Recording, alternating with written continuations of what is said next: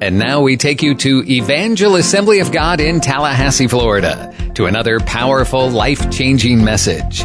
For more information, visit our website, evangelag.org. I'm just thrilled this morning to have Tommy and Reese Moore with us. Brother Tommy is the superintendent of the West Florida District of the Assemblies of God, and he and Sister Reese have invested their entire lives in ministry for the 24 years before they became the superintendents of the West Florida District. What that means is they oversee about 160 churches, and I want to say some 300, 400, something like that, ordained, credentialed ministers, and they're just a blessing. This is my pastor. Many times I'll not know exactly what to do about something, and I'll pray, and so often I'll give Brother Tommy a call and say, Tommy, I need some wisdom, I need some advice, and he's so great about that. And let me tell you, shortly after Kathy and I came 14 years ago, I was on my way with, I don't even know who I was with, but they said, I want you to go out, I want you to see this church in the country. And we went to Carmel Assembly of God, which these guys pastored and built. And you're out in the beyond Sneeds and anyway, out in that area. And you can correct me when you get up here, Tommy. But I mean, you're out in the middle. You're in the woods. It looks like we're going out there to go hunting. And suddenly you come upon this giant church, a beautiful, beautiful campus. And it's amazing how God used Tommy and Reese to build that church. And I'm just so glad they're here with us today. I want you to put your hands together. Make them welcome, Brother Tommy and Reese Moore. Thank you, Pastor. God bless you, buddy. We love you. Amen. Well, what we like to say is God did it in spite of us instead of because of us. Good morning again.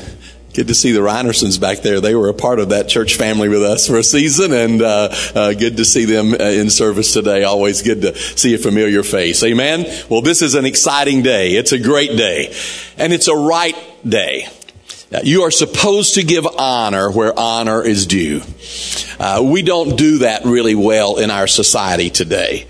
We have a lot of, and I'm not going to preach on that, but we have a lot of reasons, I guess, why. We've lost the culture of honor that should be in our society today. And I appreciate you as a church, and to your leadership, let me compliment you today for putting a great presentation together. Thank you for loving on your pastor. So just make it a 365, why don't you?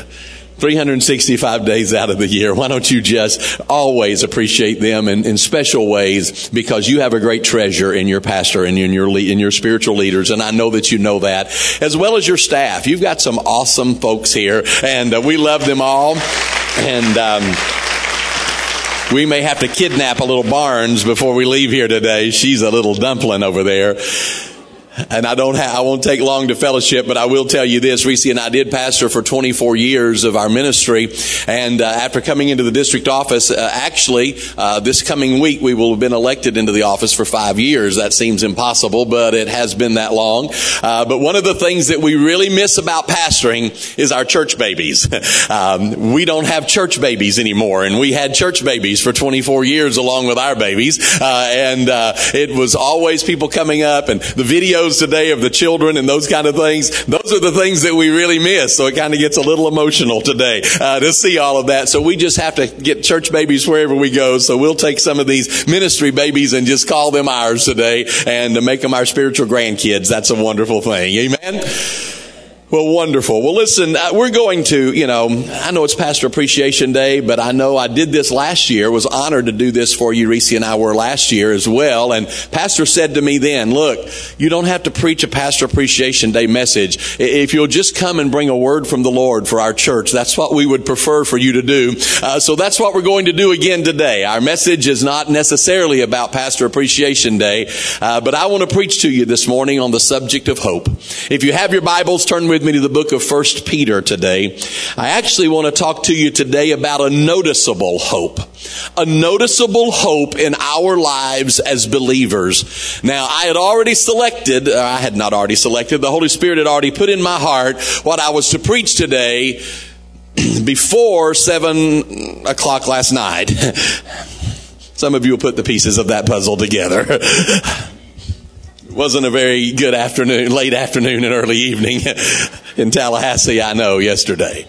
And I was sitting in a restaurant having to watch it, and I was almost embarrassing my wife, I think, and some folks that was with us going, yes, no, yes, no, no, no.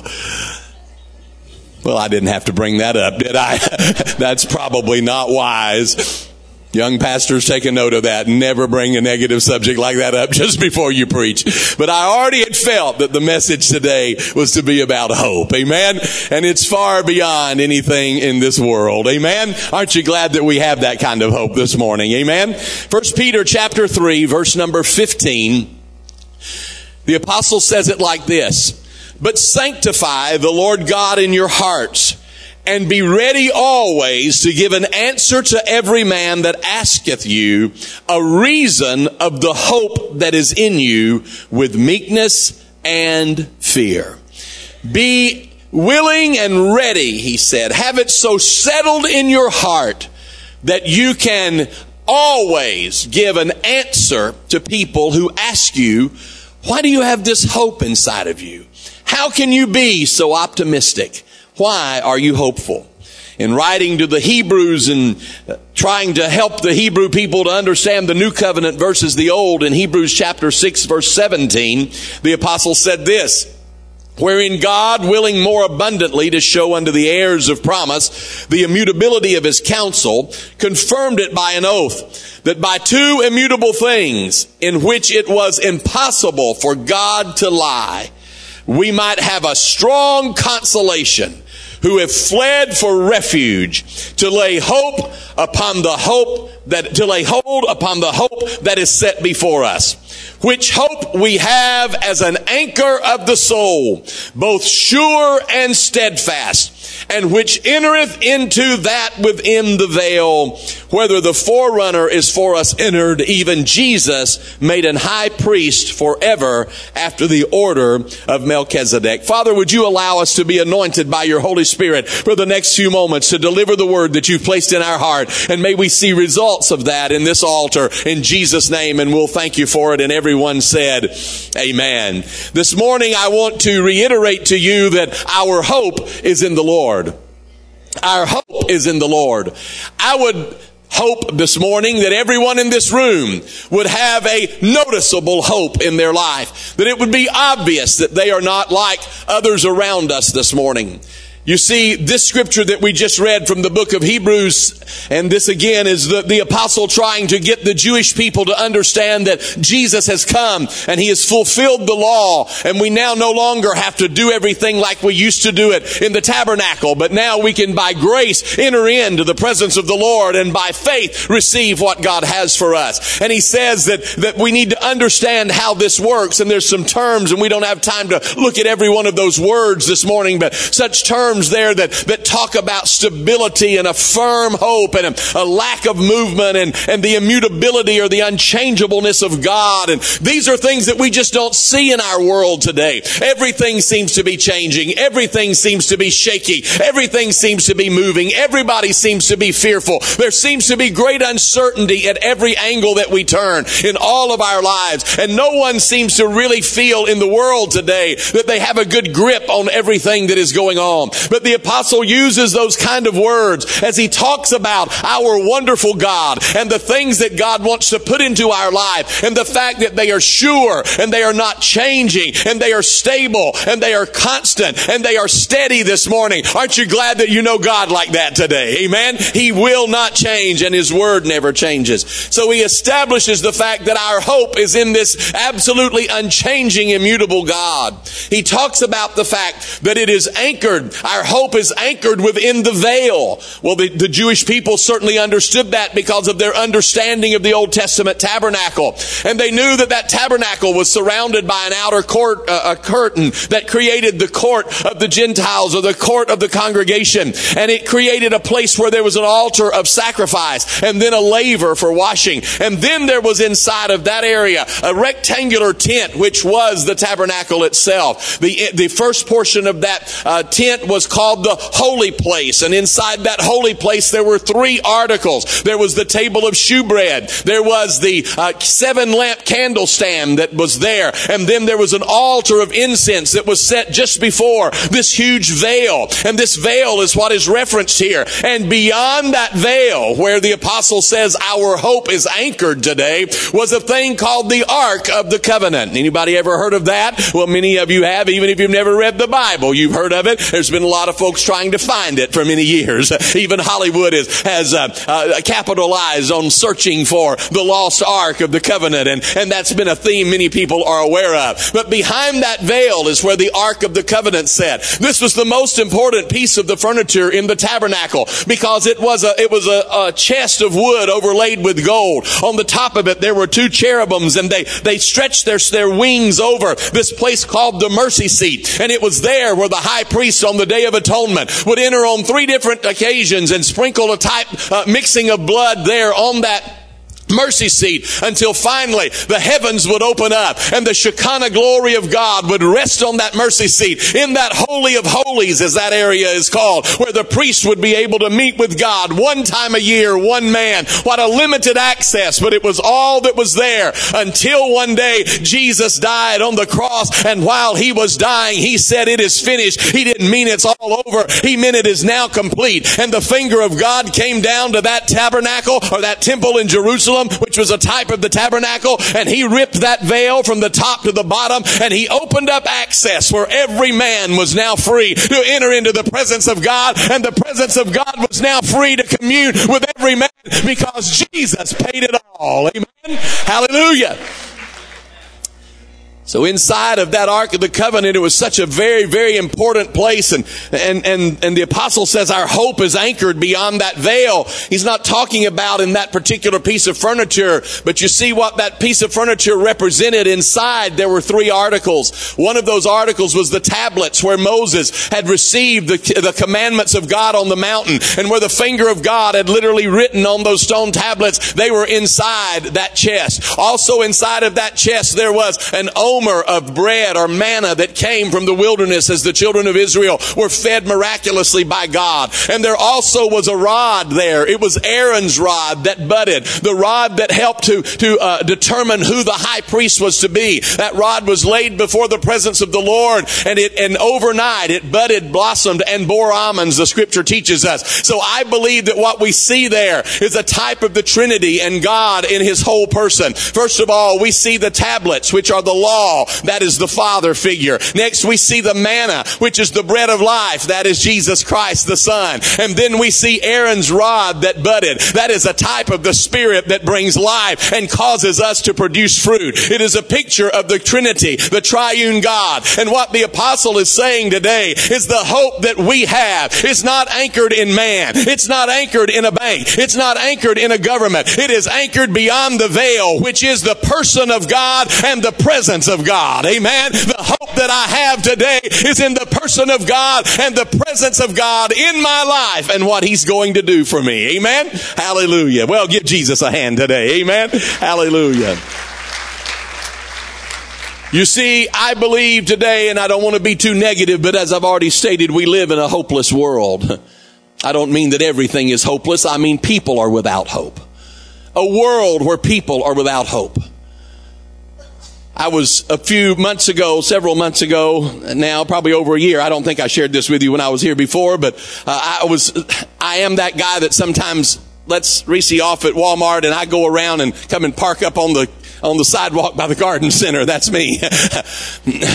And I was waiting for her to come back out. I'd circled the parking lot a few times and nothing had fallen down. So I decided it wasn't a great day for biblical miracles. So I circled it 7 times. So I just pull up and park on the sidewalk and waiting for her to come out. I began to observe people as they were walking in and out of Walmart. So many of them, it just caught my attention. They were going to Walmart in their pajamas.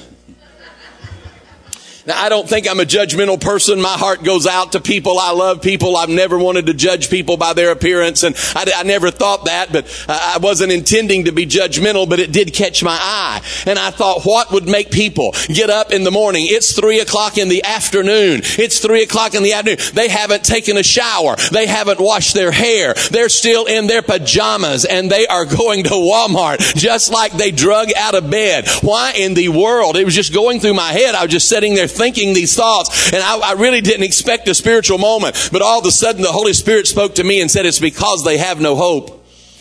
It's because they have no hope. Why get up and take a bath? Why put on nice clothes? Why do anything? Because it's going to be the same mess tomorrow that it was today. Life is never going to get better. We're stuck in this rut. We're down and we can't get up. There are too many people in Tallahassee, Florida this morning that have never experienced the hope that you and I have, that drags us out every morning and says, get up this morning. You're going to go and live this day for God, whether you feel like it, whether it looks like it, whether you want to, whether it's a good day, whether it's a bad day. There's something inside of us that drives us. It's called hope, and many people do not have it this morning. They're living with hopeless lives. That's why they don't clean their yard.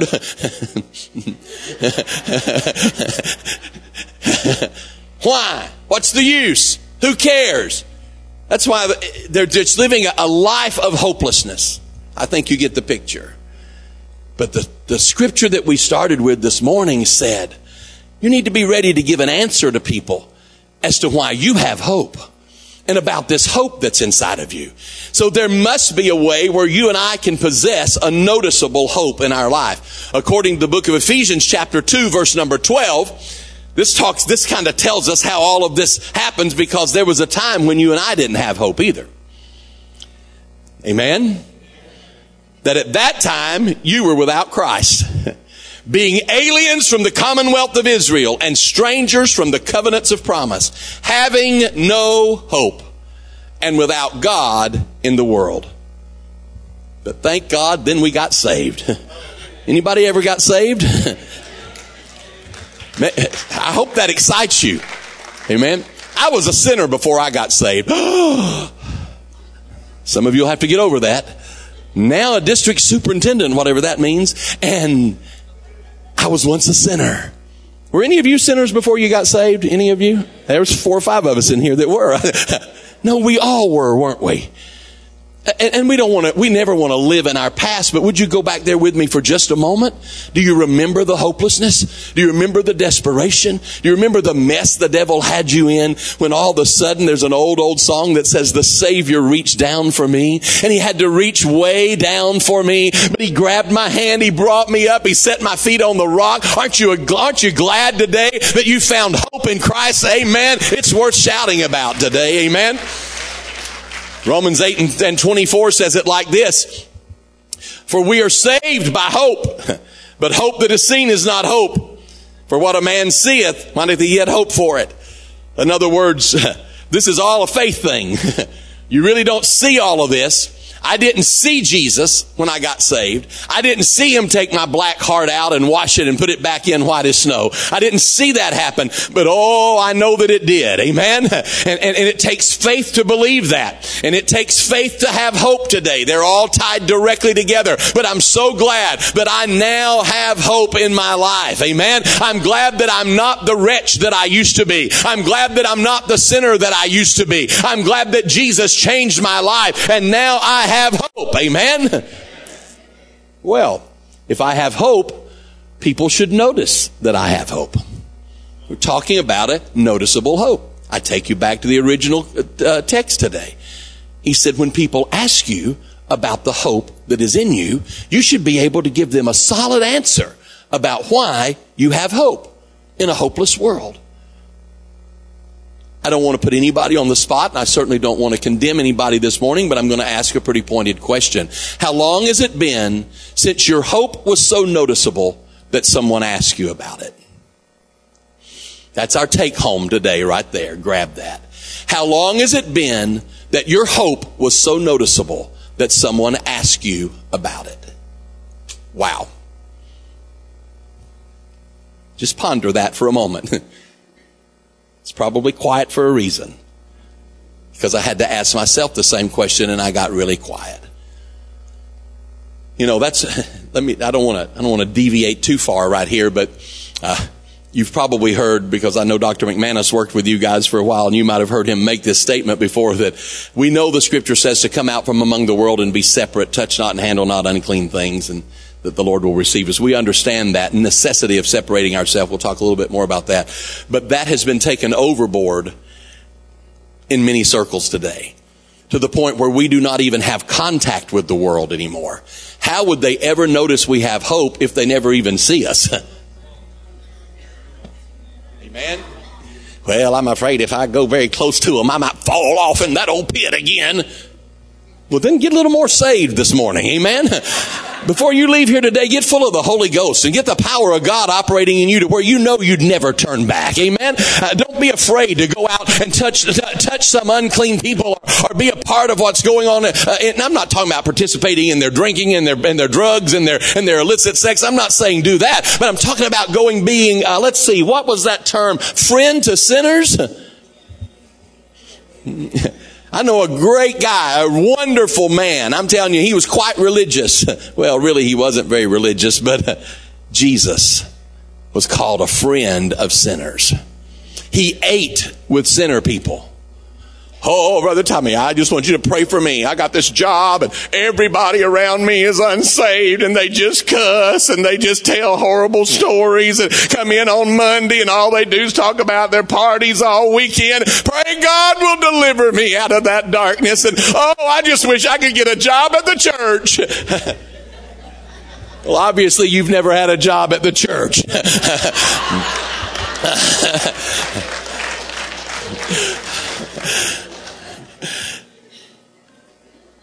Why would the Lord want to deliver you from that?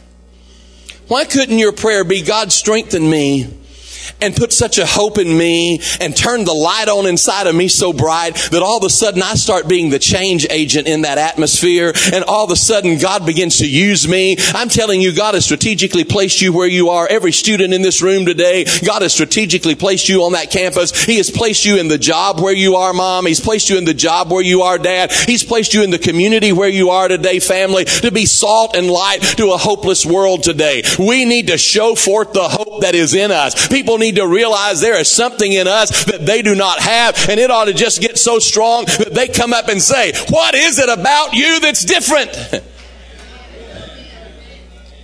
You seem to have hope that the world doesn't have. Let's talk about some ways very quickly that people can notice the hope that is within our life, and that they should be able to notice that. The first one of those is because as believers in God and our faith anchored in Him, we have peace even when in troubled times. So people notice the hope in us because of the peace that we have in troubled times.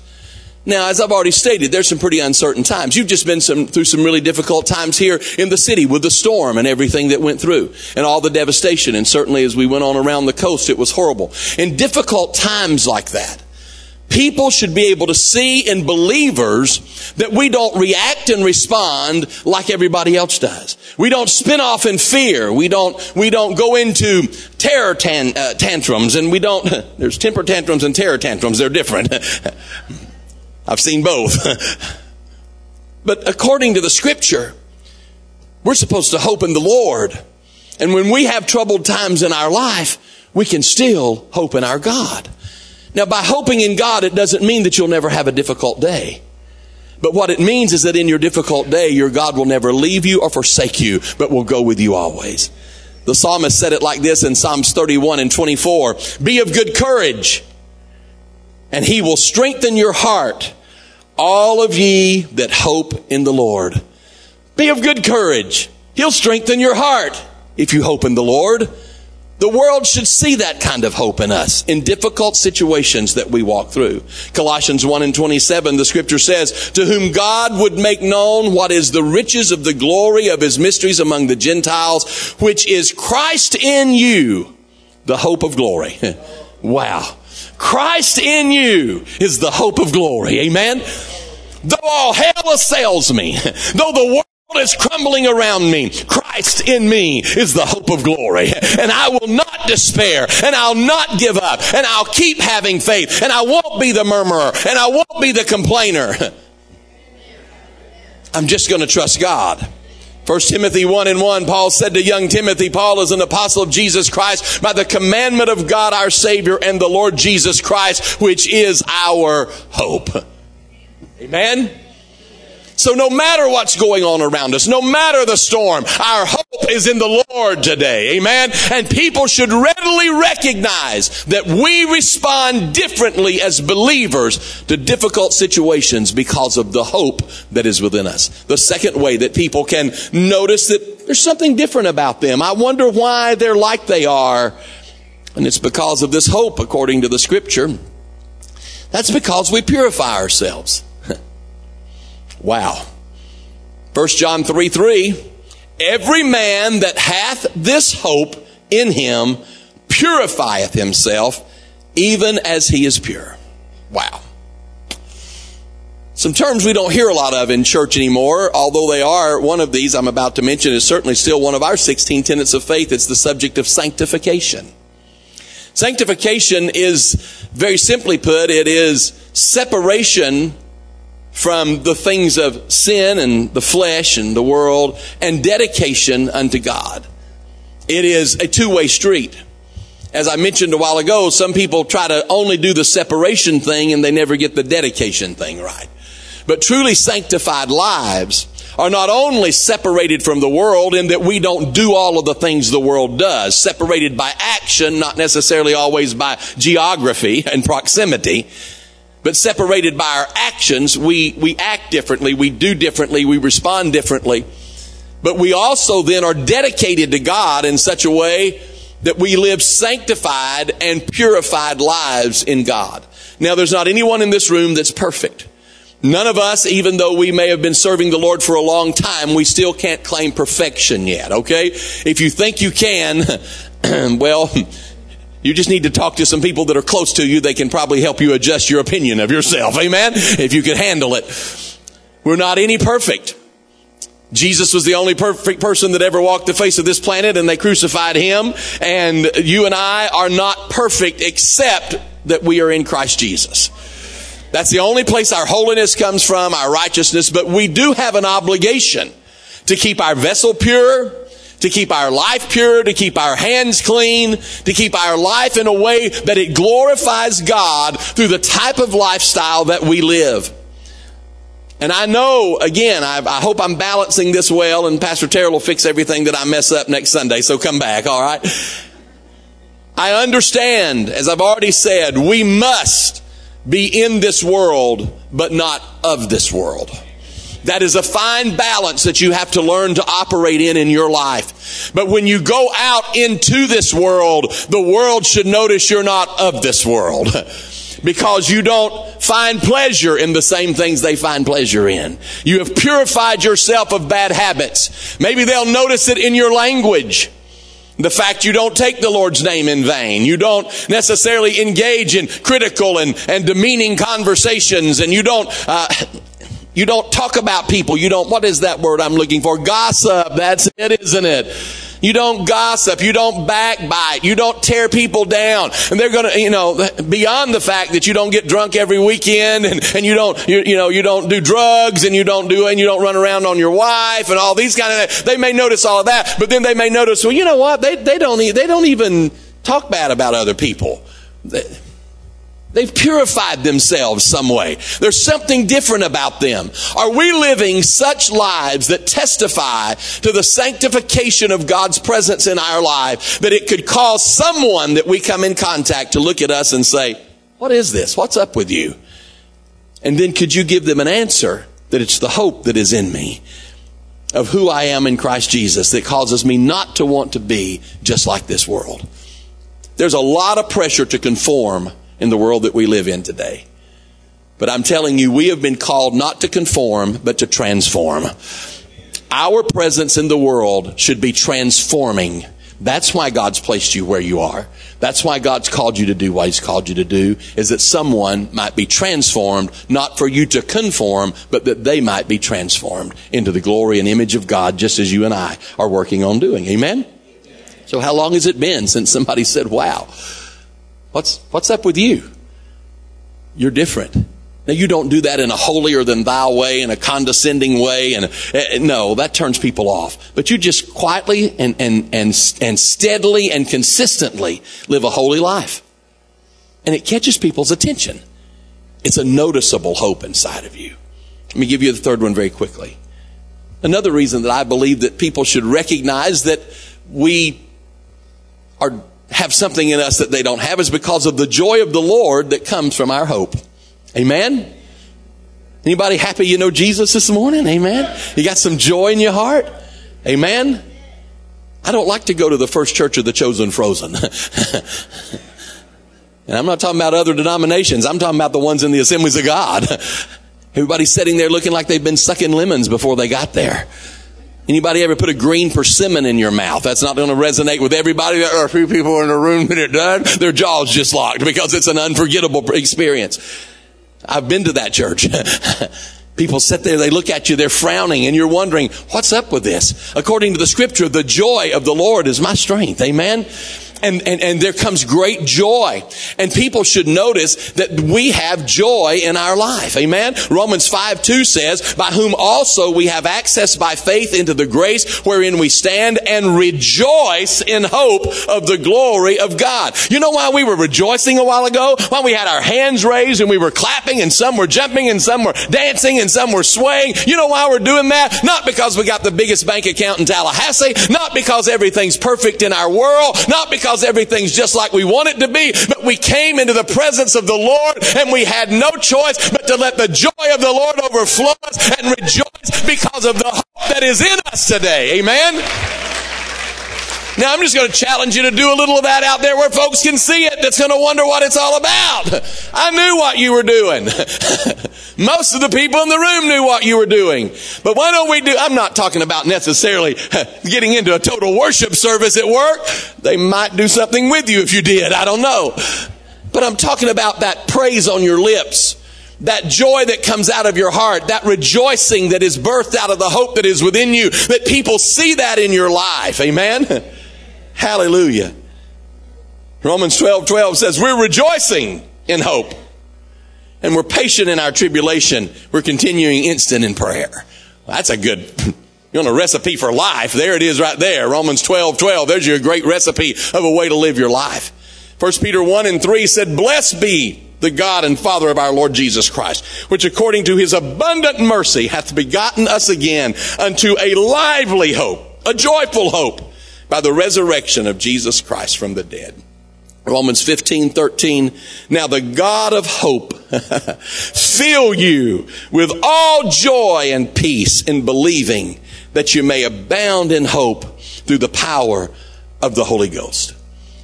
As many of you know, we went through have been going through a very difficult situation with the district. We had a horrible accident that happened in the second week of our kids' camp. And we thank God that he has ministered to the two children that were injured in that accident. And we give him praise for their progress. And that has been our priority through this entire very difficult episode that we've been walking through.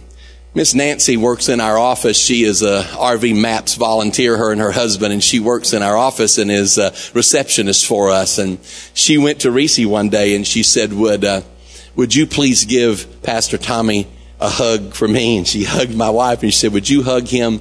I just can't help but notice he's not been smiling as much lately as he usually did. And it bothers me. I want to see him smile again. So when we got home that afternoon, Reese gave me that hug and said, that's from Miss Nancy. She's worried about you because she's noticed you're not smiling and you're not as joyful as you have been. It stabbed me in the heart because I said, Lord, I can't let any circumstance that I'm walking through, no matter how difficult it is, it can't steal my joy. I can't let it take my joy. I can't, because God, you're still God and you're still on the throne. And so God, would you help me to put my smile back on and let me smile from deep down in here, even if everything around me is not something to smile about. And it's not an easy path sometimes that we're walking, and it's difficult situations that we're walking in. Lord, would you remind me where my real peace comes from? Where my real help comes from. And may I just have joy in the midst of every situation. I'm telling you, it is just time for people to notice one more time that God's people are happy people. Amen? Can I tell you something this morning? Grumpy is not one of the fruits of the Spirit. We sometimes get the 7 dwarfs and the fruits of the Spirit a little mixed up, I think. I think we've got that a little confused sometimes. Grumpy is not a fruit of the Spirit. Well, we said, get out of my way. My goodness, how long is it going to take that girl at Walmart to check out? He only had 5 items and it's taking her 30 minutes to get them. Can you got this little mother over here trying to manage 2 kids. There's always a screamer at Walmart. Always. At least one. You watch it. Every time you walk in, you listen. There's a screamer somewhere in that room. It's inevitable. We went into Walmart last night picking up some supplies for the event that starts tonight at the district. We were in there. It was really kind of late on Saturday night. And we walked in. First thing I heard when I walked in the room, I could hear him way across the building. There's always at least one screamer. And you look at that poor little mother. She's trying to manage those kids, and her life is just a mess. And all we want to do is gripe and grumble about the screamer, or why don't she get out of my way so I can get to the Doritos, or whatever it is that you're trying. Excuse me. I don't think anybody's going to stop you and ask you about the joy that is within you and the hope that is within you when they see that kind of attitude. But what if we can just laugh with them? What if we can just smile at them? What if we can just enjoy some things around they're embarrassed, a difficult situation sometimes. But if we can show some joy in the middle of that, people are going to go, what is up with you? You are different. What do you have that makes you have joy in the middle of a situation like this? They're going to notice the hope that is in us. And the apostle said, then you be ready to give them an answer. We're talking about God providentially opening doors of opportunity for us to reach the people around our life because of the hope that is in us. And I'm closing with the 4th and final thing that would cause people to notice that there's something in us that they may not have and they may desire they want. It's because we look for a better place. Because we look for a better place. We don't stay earthbound in all of our thought processes and in our life. But we have this drive inside of us about a better place, a better time, a greater future. Something that's out of this world. Now, you could just preach right there for about an hour. I'm not going to, don't worry. Got a big red clock staring me in the face. I know I'm already 5 minutes over time on your time, so I'm quickly closing. But let me tell you, the real things we hope in are out of this world today. Amen? Titus 2:13 said, looking for that blessed hope and the glorious appearing of the great God and our Savior, Jesus Christ. That's what's driving us this morning. That's where our real hope is. It's beyond this world. People should see that. They should notice that in our life. It should become obvious to them. The book of 1 Thessalonians, Paul's writing to the church at Thessalonica in 1 Thessalonians chapter 4, verse number 3. He says, but I would not have you to be ignorant, brethren, concerning them which are asleep, or people that have already died, that you sorrow not, even as others which have no hope. For if you believe that Jesus died and rose again, even so them also which sleep in Jesus will God bring with him. For this we say unto you by the word of the Lord, that immutable, unchanging God, that we which are alive and remain unto the coming of the Lord will not prevent those which are already asleep in him. For the Lord himself shall descend from heaven with a shout, with the voice of the archangel and the trumpet of God, and the dead in Christ are going to rise first. And then we which are alive and remain are going to be caught up together to meet them in the clouds, and so shall we ever be with the Lord in the air. And he said, so comfort one another with those words. Amen. You want something that'll get you through the day? Just think about Jesus may come before lunch. Hallelujah. Jesus may come before the sun goes down. Jesus may come before you ever have to balance your checkbook again. Hallelujah. Jesus may come before you ever have to look at that boss man again. You may see Jesus before you see the boss. Well, glory to God. Students, you may see Jesus in the clouds of glory coming to catch his church away before you even have to look at that professor again. If not, persevere and keep going. He's coming. Amen. You still got to go to class. Don't stay home and tell your professor I was at the house waiting on the rapture. I just slept in this morning. I thought Jesus might come before finals, so I didn't go. No, you can't do that. You have to occupy until he comes. But he's coming, church. I said he's coming, church. I'm afraid we've lost that message out of our pulpits in America. But Jesus is coming again. And he's coming after a people that have made themselves ready. And he's coming after a people that possess hope in him this morning that transcends anything in this world. He may not come today. He may not come this year. He may not even come in my lifetime, but he certainly could. But I'm going to look for him every day, Pastor Zach. I'm going to look for him every day. I'm going to expect it. And it is a hope within me that lets me know that no matter how difficult things are, I could get out of here any minute. Amen. All I'm waiting on is for the horn to blow. And we're out of here. Wow. Lift your head up this morning. Quit being so cast down. Where's your hope this morning? Where's your hope? Do you possess a noticeable hope in your life this morning? God has called you to be people of hope. He's called us to be people of hope. Not people that are cast down, trodden down by the things of this world. He's caused us to be people of hope. And as we are people of hope, this world will notice the hope that is in us. And we can transform Tallahassee and the world if we'll live this thing out outside of these four walls. God, don't let us just be hopeful when we're here. When Pastor Terrell and Miss Kathy and this wonderful staff are pouring into us and propping us up and keeping in the worship team. I mean, anybody can have hope when a team like that's singing. I thought I was getting raptured a couple of times this morning. Amen. The worship's just so good in this church. Amen. That's phenomenal stuff. Sure, we can have hope here. But what's it going to look like tomorrow in your life? When the rubber meets the road in your life? When you go back out to the nitty gritty, to where the people who really need this message for the most part are we going to carry it with us in such a hopeful way that they notice the hope that's in us? Now notice that I'm not asking that you do something for them to notice you. It's not about me, but it's the hope that is in me. Because see, it doesn't matter. They may forget your name.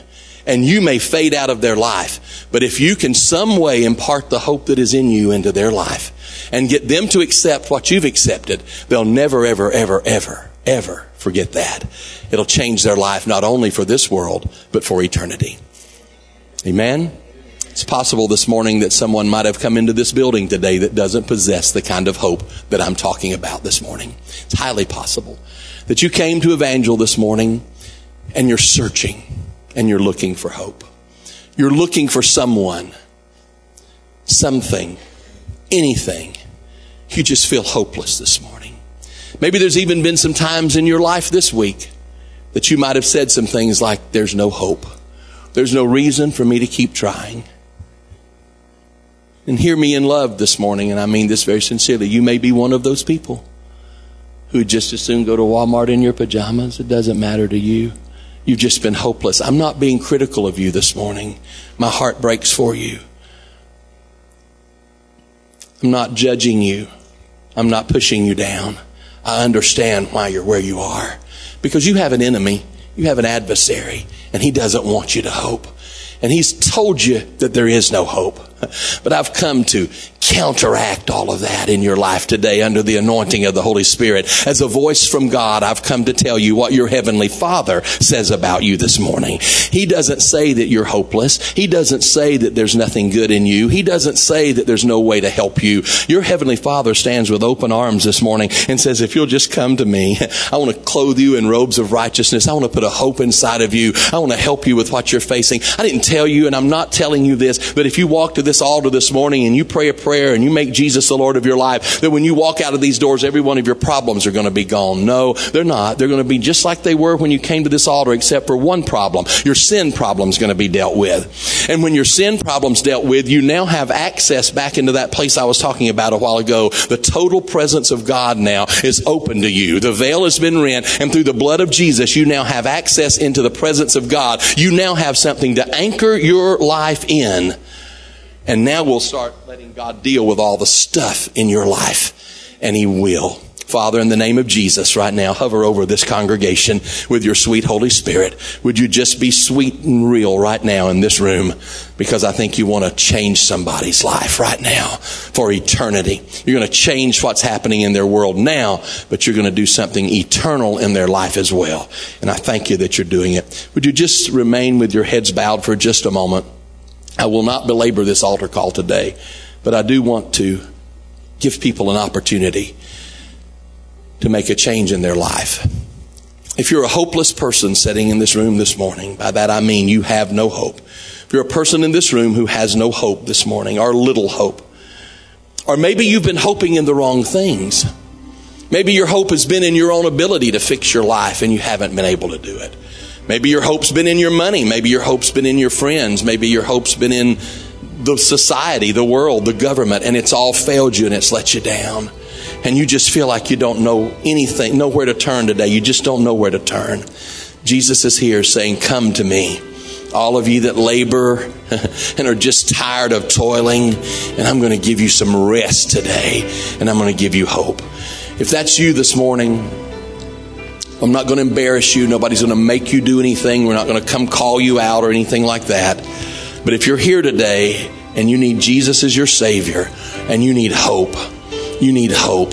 Maybe you've noticed that hope in this room this morning. These people have got something I need. They've got hope and I need that hope. Just slip your hand up today and say, pray for me. That's me. I need to change my life. Thank you, sir. Jesus loves you today. Thank you, ma'am. Jesus loves you. Thank you, sir. I see you right there. God bless you. Jesus sees you. Most of all, God bless you, ma'am. Jesus sees you today and He died for you. He loves you. You're not here by accident this morning. You're not here by accident. You came here this morning under the divine providence of God to hear that there is hope when you don't think there's any hope. I said there is hope when you don't think there is any hope. I feel like I need to say this to somebody right now under the anointing of the Holy Spirit. People have given up on you. You have let some people down. The way the enemy has been working in your life, it's caused people to give up on you.